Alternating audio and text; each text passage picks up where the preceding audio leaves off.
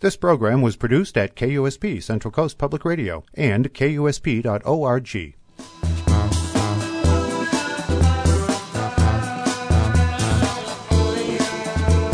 I'm Robert Polly, and this is the 7th Avenue Project.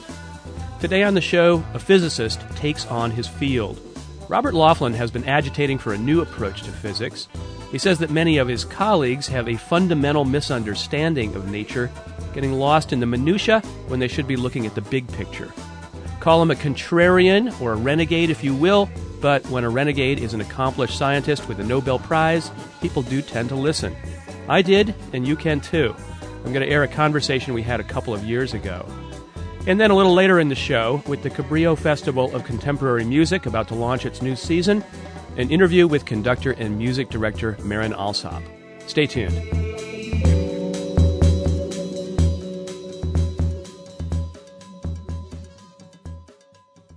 Now part one of today's show.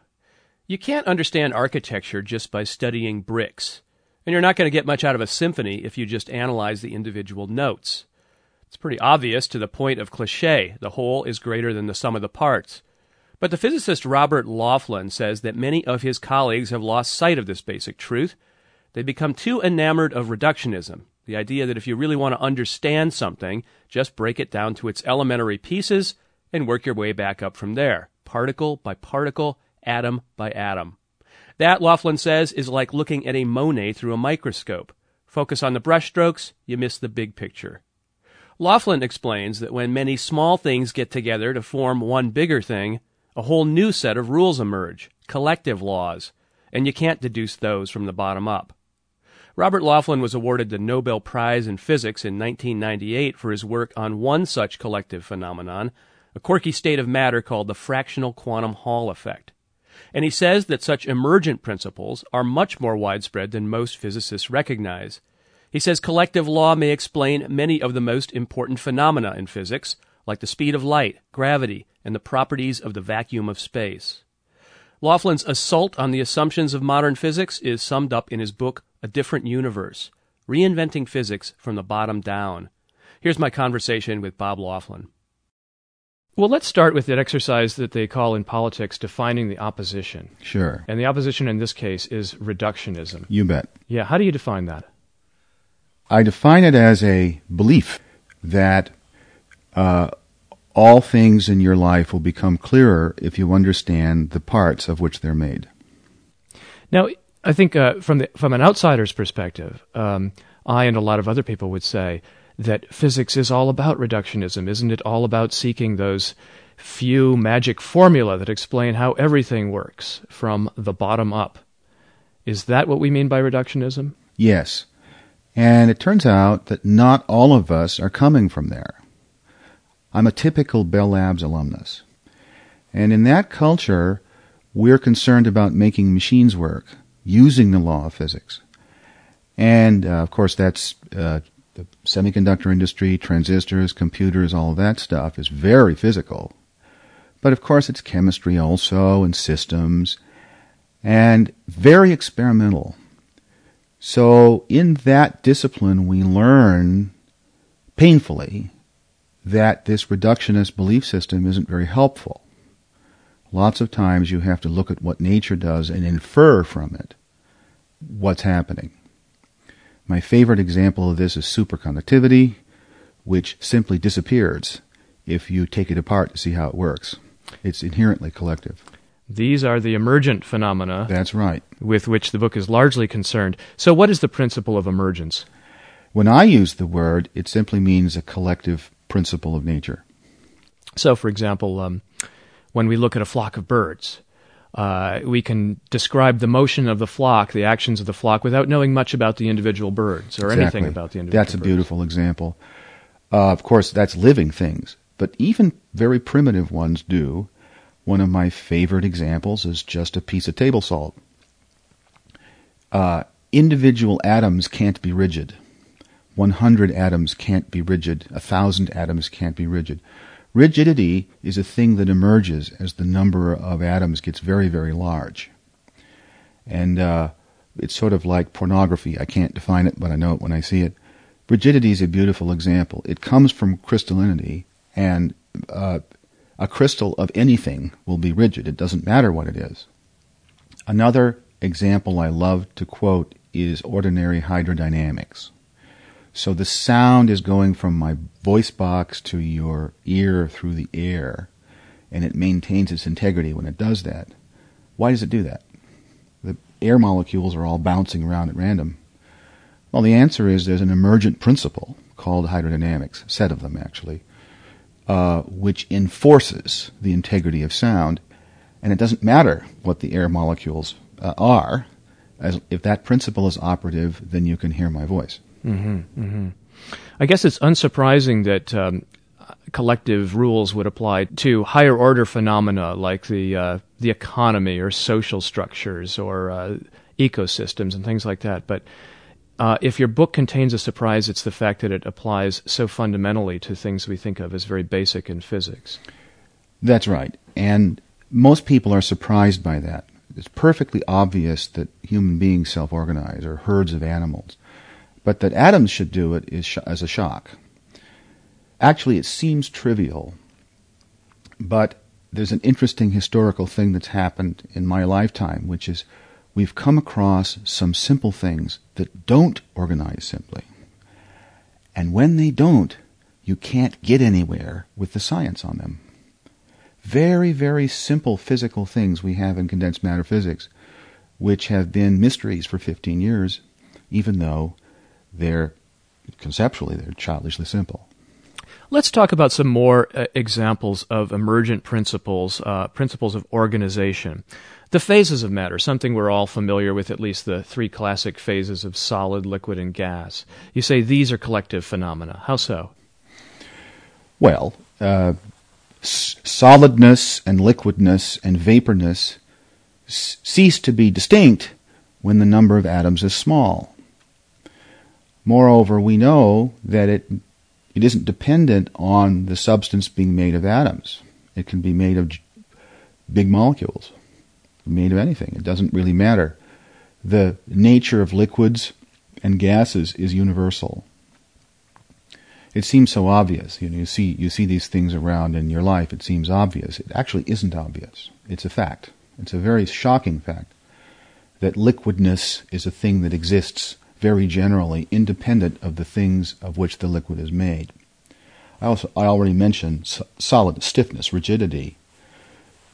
If you make nanoscience on some atoms, look at very small aggregates of them, you will find that it isn't rigid.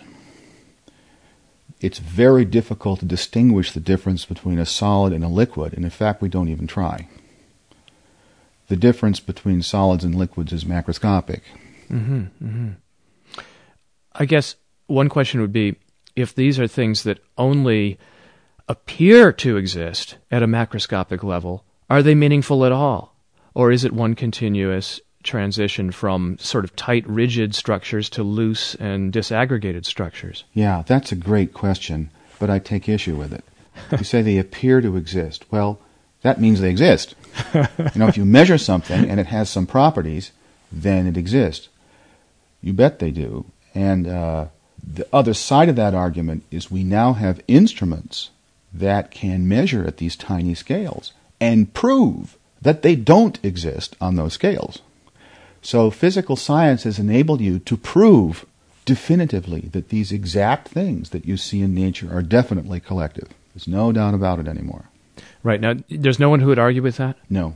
So, though physics orthodoxy is by nature sort of reductionist, people don't have trouble with the notion that some things are collective, like phase transitions, things like that. In fact, in our normal training, we learn that the concept of heat is collective. It doesn't make any sense when you have just one object or two objects.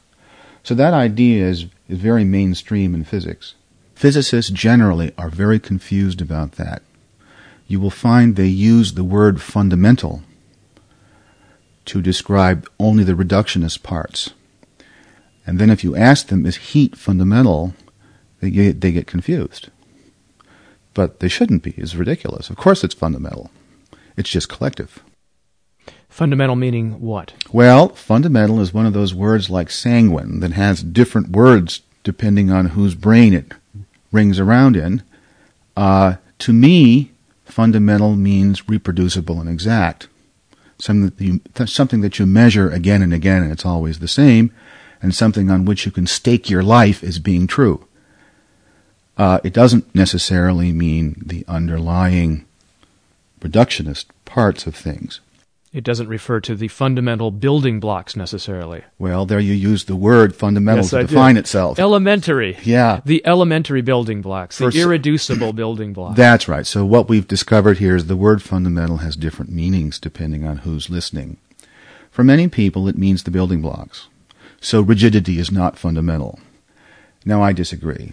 I think that rigidity is really fundamental. If I'm in an airplane, I do not want the airplane to disassemble. And I know it won't. It's fundamental. I don't have to worry about that. It just won't happen. Now, you said no physicist would have trouble with the proposition that phases of matter are a collective phenomenon. But you do make some statements in here that I think would be considered heretical in physics. Where do you really run afoul of orthodoxy here? Where you get into trouble is the universe. Because there is very general mixed-up thinking about the universe, which is very big in the physics press right now, and I think is hurting us. That's one of the reasons I wrote this book. You see, all the evidence of the empty vacuum of space tells us it's not empty. It's made of some stuff, and the properties of this stuff, you have to figure out by experiment, but it's certainly not empty. It's more like a rock, a piece of window glass, than it is a empty Newtonian vacuum. Are we talking about dark energy? Or? No, we're actually just talking about empty vacuum. There's empty space around us here. It just isn't empty. It's full of stuff. What are the symptoms of it being full of stuff? Well, it's just like a piece of window glass. You can see through it, but if you bang it with a nuclear accelerator, then the particles come out. And the vacuum of space is like that also. If you bang it, things come out. The mathematical description of it is exactly the same as a piece of silicon. In silicon, we have particles and holes, with which we make transistors. The empty vacuum of space has electrons and positrons, but it's the same thing. Now, in the case of ordinary matter, you know that these beautiful properties you use to make transistors are emergent. They're very exact and a natural and automatic consequence of crystallinity. And you also know that, therefore, that observing them tells you nothing about the true underlying laws, whatever they are. Well, when you're in a situation like that, you've got a real problem figuring out the true microscopic laws, because they're not falsifiable. If you are dealing with emergent phenomenon, you will never figure out what the microscopic laws are from experiment, because they're universal. They don't depend on details. Nothing you measure reveals the true microscopics, and therefore nothing you measure falsifies a theory of it. There is evidence all over the place that our thinking about the vacuum is in that jam. What I mean by that is there's plenty of experimental evidence that the properties of the vacuum you see are emergent, just like the properties of a rock. And that means that no experiment you can do right now falsifies any theory of what the universe is actually made of. What sorts of theories are we wanting to check out? Well, we're talking specifically about string theory, but it's any of them, actually. It's any of them. Any of them. Let's talk about some other important models of the universe and how you see them as collective or emergent. Newton's laws, for instance, which in the days post-Einstein and post-quantum mechanics have always been sort of presented to us lay people as, well, a good approximation of how things on everyday levels work. Ordinary speeds, ordinary sizes. They pretty much sum up the world quite well. They fall apart at high speeds, vast sizes, and very small scales. You say that's not really the right way to look at Newton's laws. there has always been immense confusion about how Newton's laws come out of quantum mechanics. And people still have conferences about it to this day. And I, of course, don't like this very much. I made jokes about it in the book because those of us who deal with lots and lots of experiments get it. Newton's laws are emergent. They're just like the laws of rigidity. That's why when you take the thing apart to see how Newton's laws work, there aren't any Newton's laws. They disappear. The object has to be big enough for them to occur. Now, this reminds me of another example you give of an emergent phenomenon. And I want to look at that example because it seems to shake up two pillars of physics, the speed of light and general relativity, Einstein's account of gravity. You say both of these things may not be fundamental in that old-fashioned sense of irreducible and elementary and existing in pristine isolation. You say these are also phenomena that result from collective action. What I said is that it's possible, and if I had to bet, it's so. But of course, you can only make a statement like that if you have an experiment. I see no reason why the universality of light and the principle of relativity itself can't be emergent. Why not? Einstein never said they weren't emergent. Einstein only said they were true, which is what they are. But it turns out there's a logical problem with that. No one has ever succeeded in writing down any theory of the vacuum that is both relativistically invariant and gauge invariant on all scales. In order to make it make sense, you have to violate one of them at very small length scales. Which one, which is the right way to do it, no one knows. And of course, this is a very upsetting thing. It's one of the reasons that people like string theory so much, because it appears that you don't have to do that. In fact, you do. In fact, it has a regulation problem. Also, it's just harder to see. Now, what about the speed of light, though? Now, this is something that we think of as invariant, absolute yardstick of the entire universe. How could this be a collective phenomenon? Well,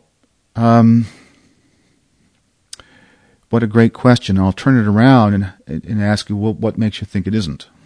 Good. I'm glad you asked me that, because I wanted to get to the issue of exactness. Mm-hmm. I think one of the articles of faith of reductionism is that when you get down to the bare microscopic essentials of things, that's where you find the real constant numbers that don't vary at all, that give you exact results. So I'm asking, how could the speed of light be emergent because it's so exact and so invariant? Yeah. Well, it turns out that most of the exact things that you know in nature are collective. And that includes, by the way, the charge of the electron. Charge of the electron is measured, as a practical matter, to greatest accuracy by means of two collective phenomena. One is the quantum Hall effect, and the other is superconductivity, neither of which exists when you take it apart. So it's just not true that exactness comes from the parts. In fact, the experiments that work with the parts are much less accurate. Now, coming back to your speed of light question, why would you worry about this? That's probably the better question. Why would you worry about it at all? Well, because of gravity. You see, everybody knows about black holes. They're very mysterious, and they're kind of goofy, and you go in the black hole and you get torn up and you go away forever and so forth. Well, black holes, I think, are probably not true. That's the issue. Okay, the issue is what would be the actual experimental properties of a very dense mass, such as probably you have at the center of the galaxy. Would it be like Einstein said, or would it be different? Now, we can't do that experiment, but I'm pretty confident myself that when that experiment is done, we'll discover that it wasn't right, that general relativity isn't right. Now, the safe thing to say is that right now there is no evidence of any failure of the principle of relativity on scales you can see. However, if you ask physicists, is it likely that the principle of relativity works at what we call the Planck length, very, very short length scale associated with gravity, most of them will say no. Then you say, well, doesn't that mean that relativity fails? And that they get confused. Okay? So in fact, our thinking about relativity is highly ideological. And this is very amusing because it came about historically through rather vicious opposition to Einstein. Unnecessary, because the experiments spoke very clearly. And as a result of those battles, relativity became a shibboleth. It's something you just can't question anymore as not being true.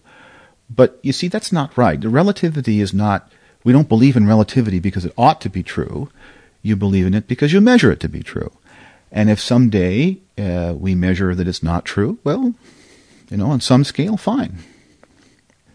Well, what are the real implications of your position here for physics? What have been the negative consequences, for instance, of the reductionist mindset?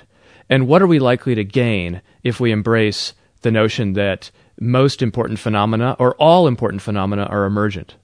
A couple of things. The first is you have a renewed respect for experiment. The entire idea of physics as a logical discipline is then impugned. And, of course, because of my background, I'm already in that mindset. I always look at the experiments first and theorize second. Emergent principles have never been deduced, not even once. Every single one of them was discovered, and the people fought like cats and dogs over it because it mattered. And the reason it went into the lore of science is because there was just no denying. It was just exactly true and very clear it was true. Now, so renewed respect for experiment. The second thing is maybe even more important, which is re-identifying where the frontier is. Once you understand that physical principles, the exact things, the rocks on which you can stand, are organizational, that means the frontier is behind you. Okay? It's all that stuff you used to say was details. Okay? Stamp collecting. Exactly. Well, it turns out that's where the truth is. It's way back, all that stuff you threw out. And so that means the way you invest government money, the way you invest your life is different now, because the thing you're trying to do is behind you rather than in front of you. So it has very much to do with how people not yet born and who wish to do science will invest their time. Now, when you say behind you, let's make that a little more concrete. Do you mean going back to an era when science was concerned with the surfaces and the multiplicity of things as opposed to what they thought were the elementary details? Not quite. Although you're warm. No, it's that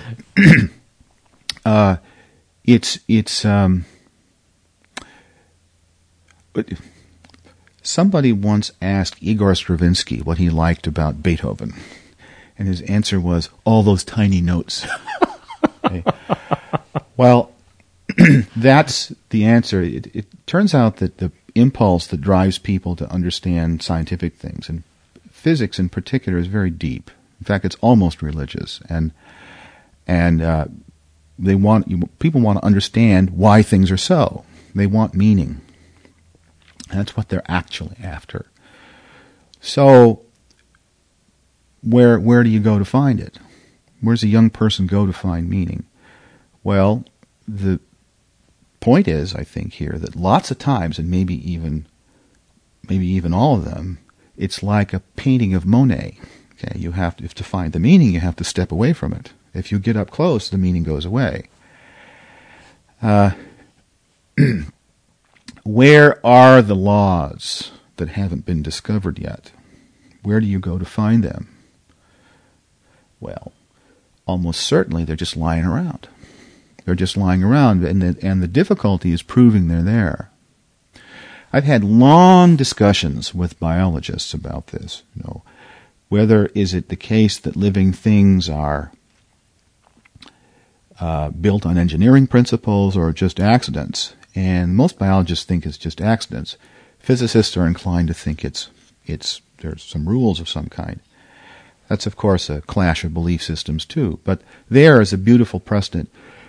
The answer, I hope, is the right one, is that nature is an incredibly clever engineer and discovered a whole bunch of these organizing principles that occurred on small scales and exploited them to make these little engines that run your body. And thus, that the reason it's so hard to understand is you can't deduce them. You can't deduce them. You have to work backwards from the experiments and discover them.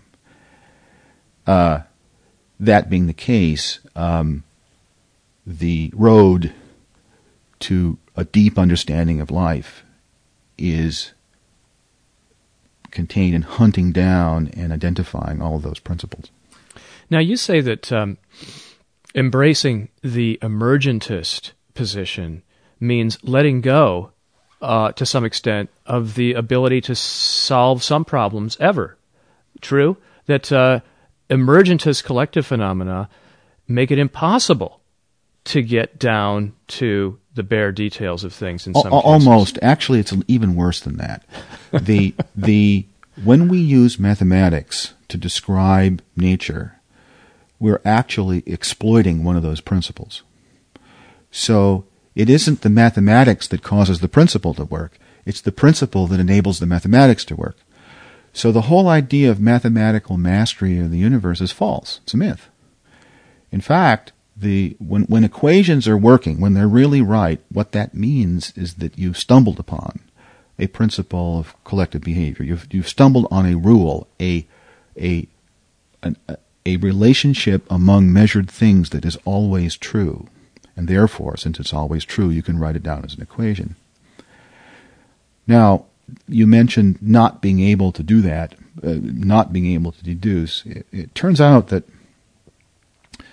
we know when matter is schizophrenic, when it's very well balanced and can't quite decide what it wants to do, then it exhibits a set of phenomena that prevent you from knowing, that prevent you from calculating. And it's actually very easy to see. Suppose you've got something that's either magnetic or not, and it's very well balanced, and you set out to calculate whether it's magnetic. Well, you make a little mistake at the beginning. That mistake has bigger and bigger effects. It's like the butterfly effect in chaos. And in the end, overwhelms all the beautiful calculations you did. So that the answer will be so strongly polluted by this mistake that it doesn't mean anything. And you can't get there by going to smaller and smaller sample sizes and smaller scales. No, because then in the case of magnetism, there is no magnetism in a small thing. It's only in a big thing. So you have to go to big scales to see it. It's like trying to describe a cloud. Yes. You can't go into the interior of the cloud and describe it. Well, you can, but it doesn't tell you very much. Yes. Okay, what's important is the way it looks on the outside. This analogy, by the way, is not inappropriate. The theory of the vacuum, as it exists, is just such a theory. It is very well balanced, and that balance is precisely what makes what goes on at the tiniest scales invisible in any experiment that you do, and by the same token, makes that aspect of the theory completely unfalsifiable. I have a name for this unmeasurableness. I call it dark law. It turns out most physicists don't believe in evil law. They believe only in the good laws. It's fascinating psychological matter. You deal with these experiments all the time. It's clearly not reproducing. It's clearly awful for your life. But most scientists are incapable of thinking of matter as in moral terms. Even though let me jump in and make sure I clarify. When you say most physicists don't believe in bad law, you mean that they refuse to believe that there's something fundamental that will always prevent them from knowing something. Yes. Epistemological barrier due to physical causes. Okay? It's easier to think of it as a technical thing that you have control of instead of a physical phenomenon that prevents you from controlling anything. Okay? Now, that is, once you've come to grip with that idea, then it has amazing implications. For example, this is why you can't be a biologist by being a physicist. It's because the natural world, even at very primitive scales, has these dark laws, and they're barriers of computation. You have to start on the other side of them with some principle of organization and work from there.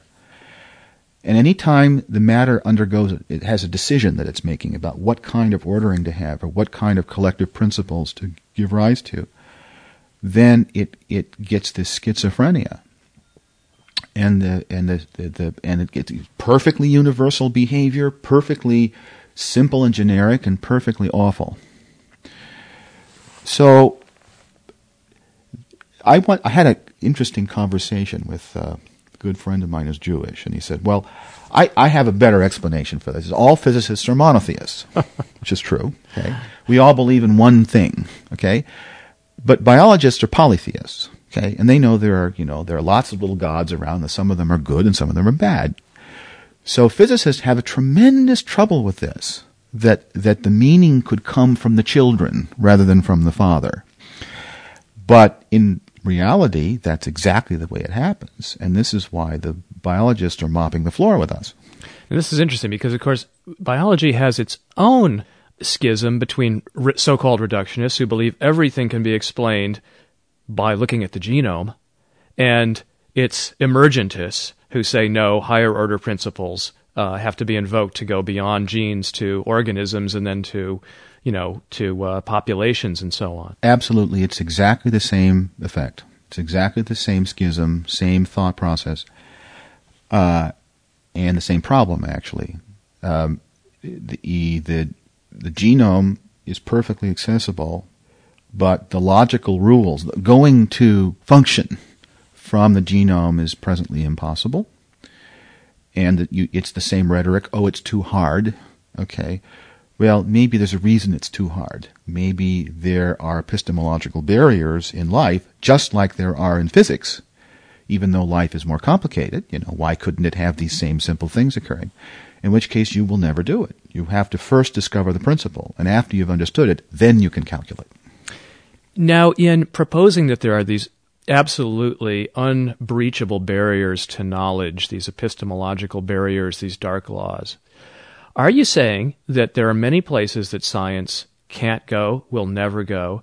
And in saying this, are you making yourself awfully unpopular among scientists, or is this falling on a receptive audience? There's too many questions at once. Thank you. You're right. I should do it over again. Well, no, let me answer them because they're good questions. One is are there barriers you can't go across? No. You have to measure. Okay? This is why we still have experimental science. The point is you can't go across them by computer. You can't just start with some rules and start calculating. There's a brick wall there. If you want to find out how it works, you must do an experiment. So the future I see scientifically is very experimental. It's not theoretical. It's experimental. So what sort of reception have you gotten in discussing and presenting these ideas? Oh, just like all the good theories I've worked on, it's completely bipolar. Okay? They either love you to death or hate you to death, depending. And I'm not joking, actually. This is a wonderful sign that you've hit something right on the head. If everyone agrees with you, that means it's trivial. If everyone disagrees with you, it means it's wrong. But if there's huge controversy, that means you've got the issue right on the money, and that's what we're seeing here. And so I'm extremely pleased. Well, Bob Laughlin, it's been a pleasure talking to you. Thanks for joining us today. Gee, thanks for having me.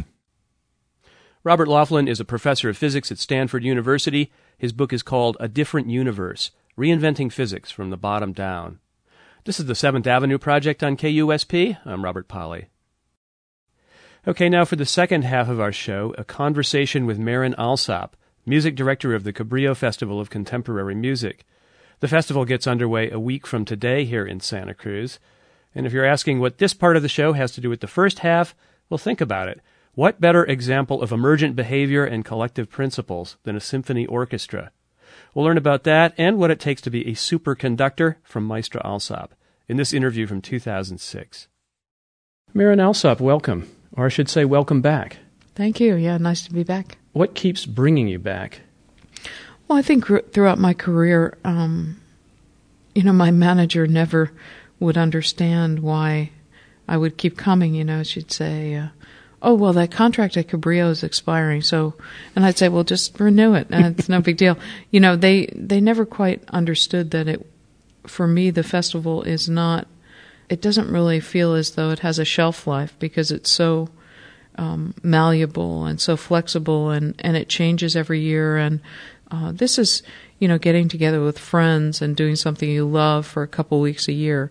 So, how can you go wrong? And it doesn't, the thing is it doesn't tire. It doesn't wear thin like being around people. You know how it is. It's a different kind of relationship altogether. Yeah. The orientation, of course, of the Cabrillo Festival is contemporary music, some of it brand new, getting its premiere here. Is that a place for you to really stretch out and sort of play in a way that you couldn't anywhere else? I look at Cabrillo really as an opportunity to explore some pieces that I haven't known before, get to know some new composers for me, and then really, I think the very positive experiences that I can then take to other orchestras. Doing people's music here, seeing the audience response, seeing how they fall in love with certain composers, that gives me a good sense about how those pieces will play in other capitals. So it is, in a way, kind of a hothouse environment for me, to experiment a bit. Although I hope it doesn't feel like that. It's a little bit of a laboratory. And also, I think it's a little deceiving because the musicians in this orchestra, the festival orchestra, they all come because they love this repertoire. So it's not a good barometer necessarily for how orchestras will react to playing some of it because these guys are so keen. Mm-hmm. Did you always want to be a conductor? The really short answer is yes, absolutely. Since I can remember, certainly. Why? Well, my parents are both professional musicians, so I had to be a musician. And of all the choices in music, conducting was absolutely the most appealing to me. And I don't know exactly why that. Of course, it's a story I tell about seeing Bernstein conduct when I was really young, maybe 9 years old. And I was captivated by the whole sort of mystique and excitement and aerobic quality of conducting. So I think, it just appealed to me. And I think I already understood that I had a real desire to be in a leadership role with people. I think even at 9 years old, I was always the captain of the team, even if I couldn't play the sport at all. So yeah, I think so many things about it appealed to me from a young age, and I never really deviated from that desire. When did you get your first chance to conduct an orchestra? I think the first time I conducted was, I was older, I must have been in my almost 20, I guess. And I played a lot of concertmaster work. I was pretty successful as a freelance violinist in New York. And I was doing a gig for Mel Torme, I remember, was the singer, and Carmen Cavallero was supposed to play Rhapsody in Blue. He did play Rhapsody in Blue. And the conductor never showed up. So all my friends knew I wanted to be a conductor, so they said, let Marin do it. So I conducted. That was great. So you were you weren't an understudy. You were just there. No, I was you just playing violin. And the conductor didn't show up. He didn't show up. So, for this gig, there was no assistant conductor hanging around. So my friends were like, "Oh, Marin wants to be a conductor." So I said, no, okay, I'll do it. And so I did it. And that was fun. But I had conducted, it sort of informally with friends prior to that. I get a lot of my friends together and talk them into playing symphonies for me. So I'd had a little bit of a sense about it. I'd like to talk a little bit about the art and craft of conducting and start with a really dumb question. What exactly does a conductor do? Well, that's a hard... it's really multifaceted what a conductor does. The literal nuts and bolts of conducting there are certain beat patterns that a conductor needs to know in order to indicate what meter the orchestra is playing in. And then, of course, every gesture needs to convey the music in the score.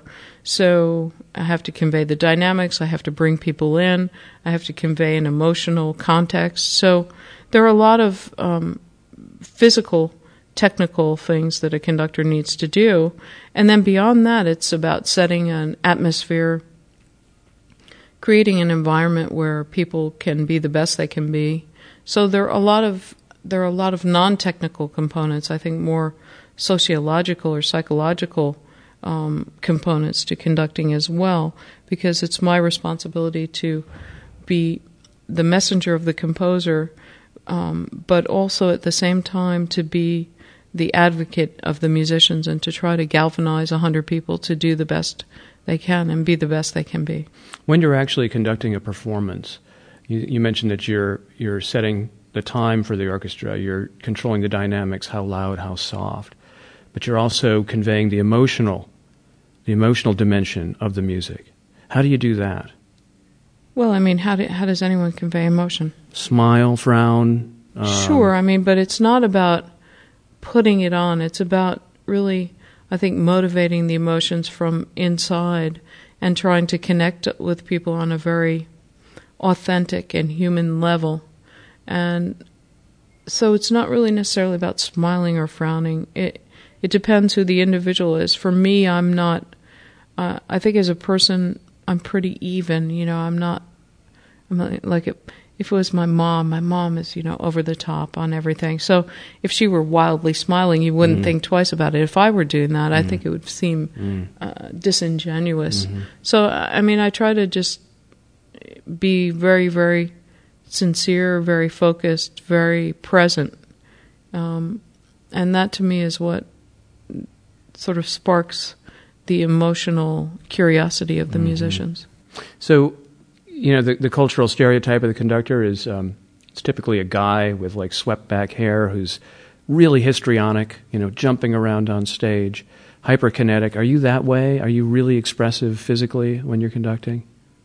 I don't know. People say I'm very energetic, but I think I'm really pretty much who I am as a person, which is,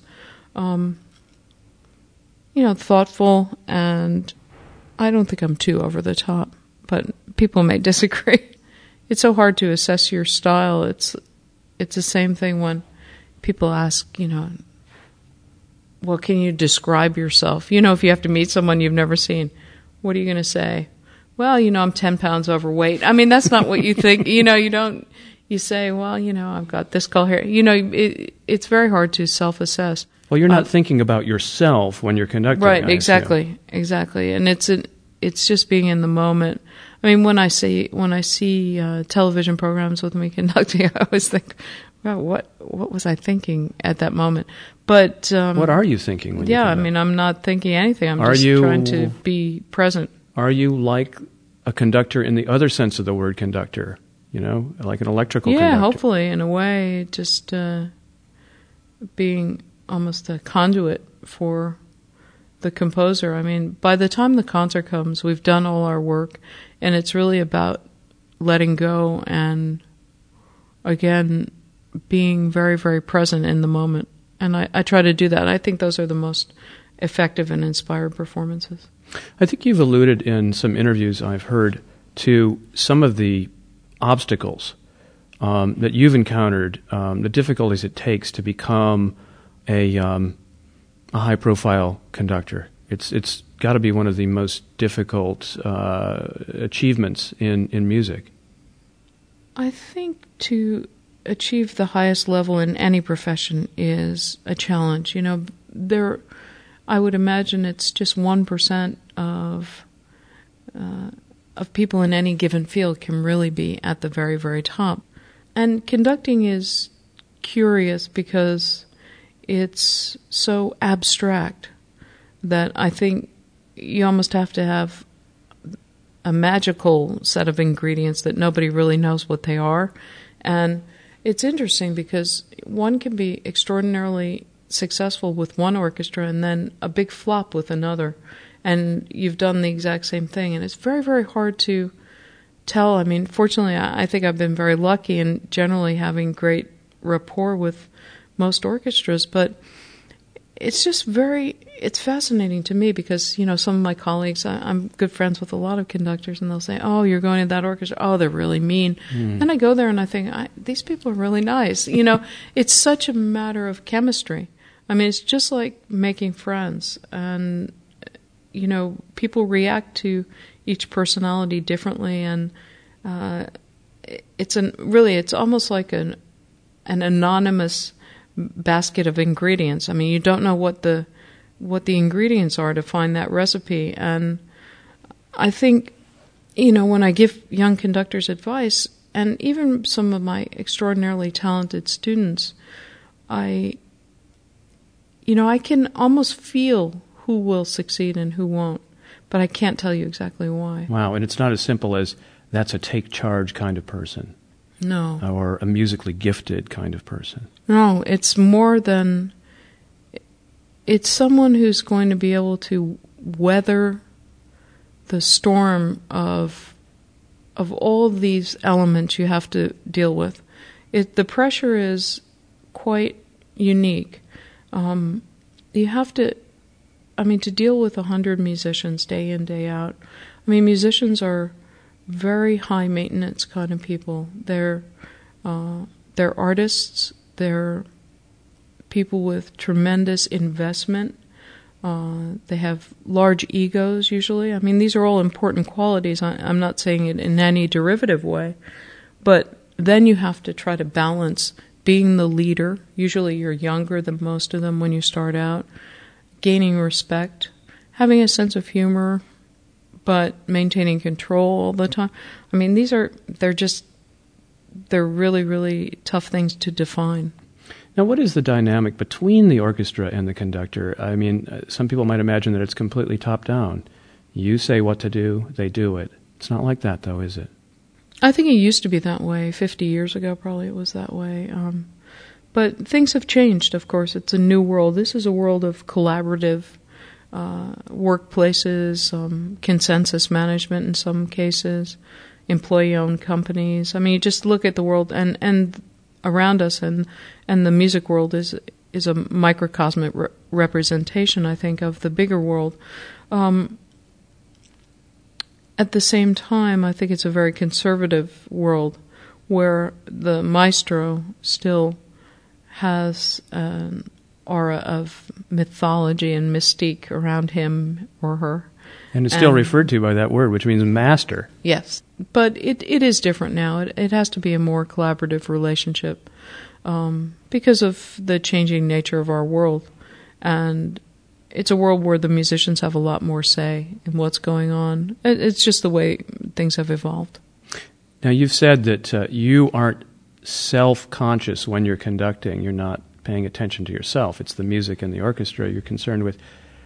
But do you listen to recordings of yourself? And if we were to listen to a recording of you conducting, would we know it's you by some characteristic of the music produced? Oh, I don't think so, really. I'd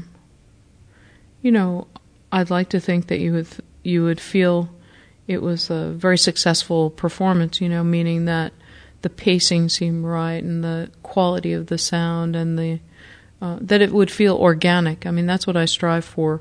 But I don't think I'm a conductor that is trying to weave a thread of almost idiosyncrasy through what I do. I'm actually trying to do the opposite so that I hope if you hear a Beethoven symphony by me, it sounds dramatically different from a Brahms symphony. I'm not really looking to put my personality on anything, just trying to really maximize what the composer's intent was. That's my goal anyway. When a musician in an orchestra, someone who's not a soloist, makes a minor mistake, I think that it's probably not audible to most people in the audience. Can a conductor get away with a mistake? I think a conductor can get away with a mistake more than a musician can, but I think it's not a wise idea because the musicians all know when the conductor makes a mistake. So I think that's a dangerous road, a very slippery slope to go down. I always take responsibility for mistakes that I make, and hopefully they are very, very few and very, very far between. Yeah, high pressure position, really. Yeah. How do you deal with the pressure? Well, it doesn't feel terribly pressure filled for me personally. I say that, but then, my doctor says, could you please not have any more vacations? Every time I take a holiday, I get really, really sick.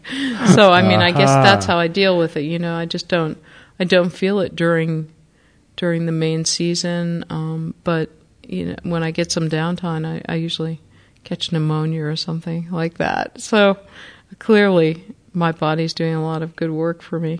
Now, as someone who is an advocate of and often presenting contemporary music, you're in the position of having that composer not long in the grave like Beethoven or Bach or Mendelssohn, but alive and kicking and maybe right there at the performance, at the premiere. Is that a different kind of experience, having to take responsibility for someone's work and having them there? Oh, yeah, of course it's a very different kind of dynamic because now you have another human being who can speak to you and give you comments and give you guidance. I find it, I think it's much easier when the person's alive. Oh, yeah, definitely. It seemed like it might be a terrific burden if something goes wrong. No, not at all. It's actually quite the opposite because I'm able to really say to a composer, so, why did you write this part or what were you thinking here and what was your motivation when you built this piece? And then, as you get to know people, you get to know what their existential questions are. And generally a composer is trying to answer those very personal questions, just like an author. I find that harder when the person's dead because you miss out on the subtlety of nuance, of knowing someone and trying to read into them a bit. Some composers are difficult, of course, because some people are difficult, but I don't think that ever affects my assessment of who they are and what they're trying to do. What does it mean for a composer to get her or his work debuted at a festival like this? Oh, I think the composers they feel very privileged to have this experience. I think on every level it's the perfect environment for them to experiment and to feel a generosity, from everyone about their music. And I have to say that the fact that we now have a composer workshop at Cabrillo as well just adds another dimension to that, and that's for young aspiring composers so that they can come and hear their pieces played as well and get some feedback from sort of the master composers in residence. We should say that in addition to being the conductor, you are the music director of the Cabrillo Festival of Contemporary Music, which means you are the one who selects these pieces. And you're the one, in a sense, who anoints some of these composers, getting their chance to have their pieces performed at a festival by an orchestra. It's a lot of power over a career. You could really, give someone their big break.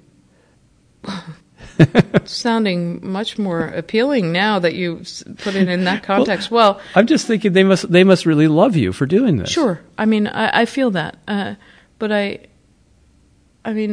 try to select composers who I feel that I could bring anywhere in the world and make a case for their music. that's what I try to do.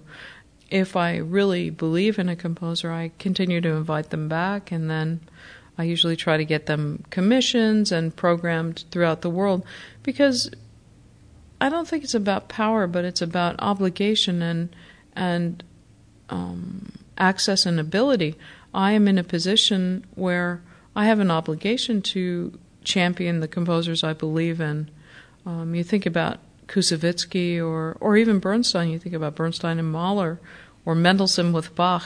If these conductors had not championed other composers' music, the composers wouldn't have had the kind of success that they deserved. So I'm in a very fortunate position of being able to champion the composers I really believe in. Well, Marin Alsop, it's been a pleasure. Thank you. My pleasure. Marin Alsop is conductor and music director of the Cabrillo Festival of Contemporary Music, which runs August 2nd through the 16th. You can learn more at cabrillomusic.org.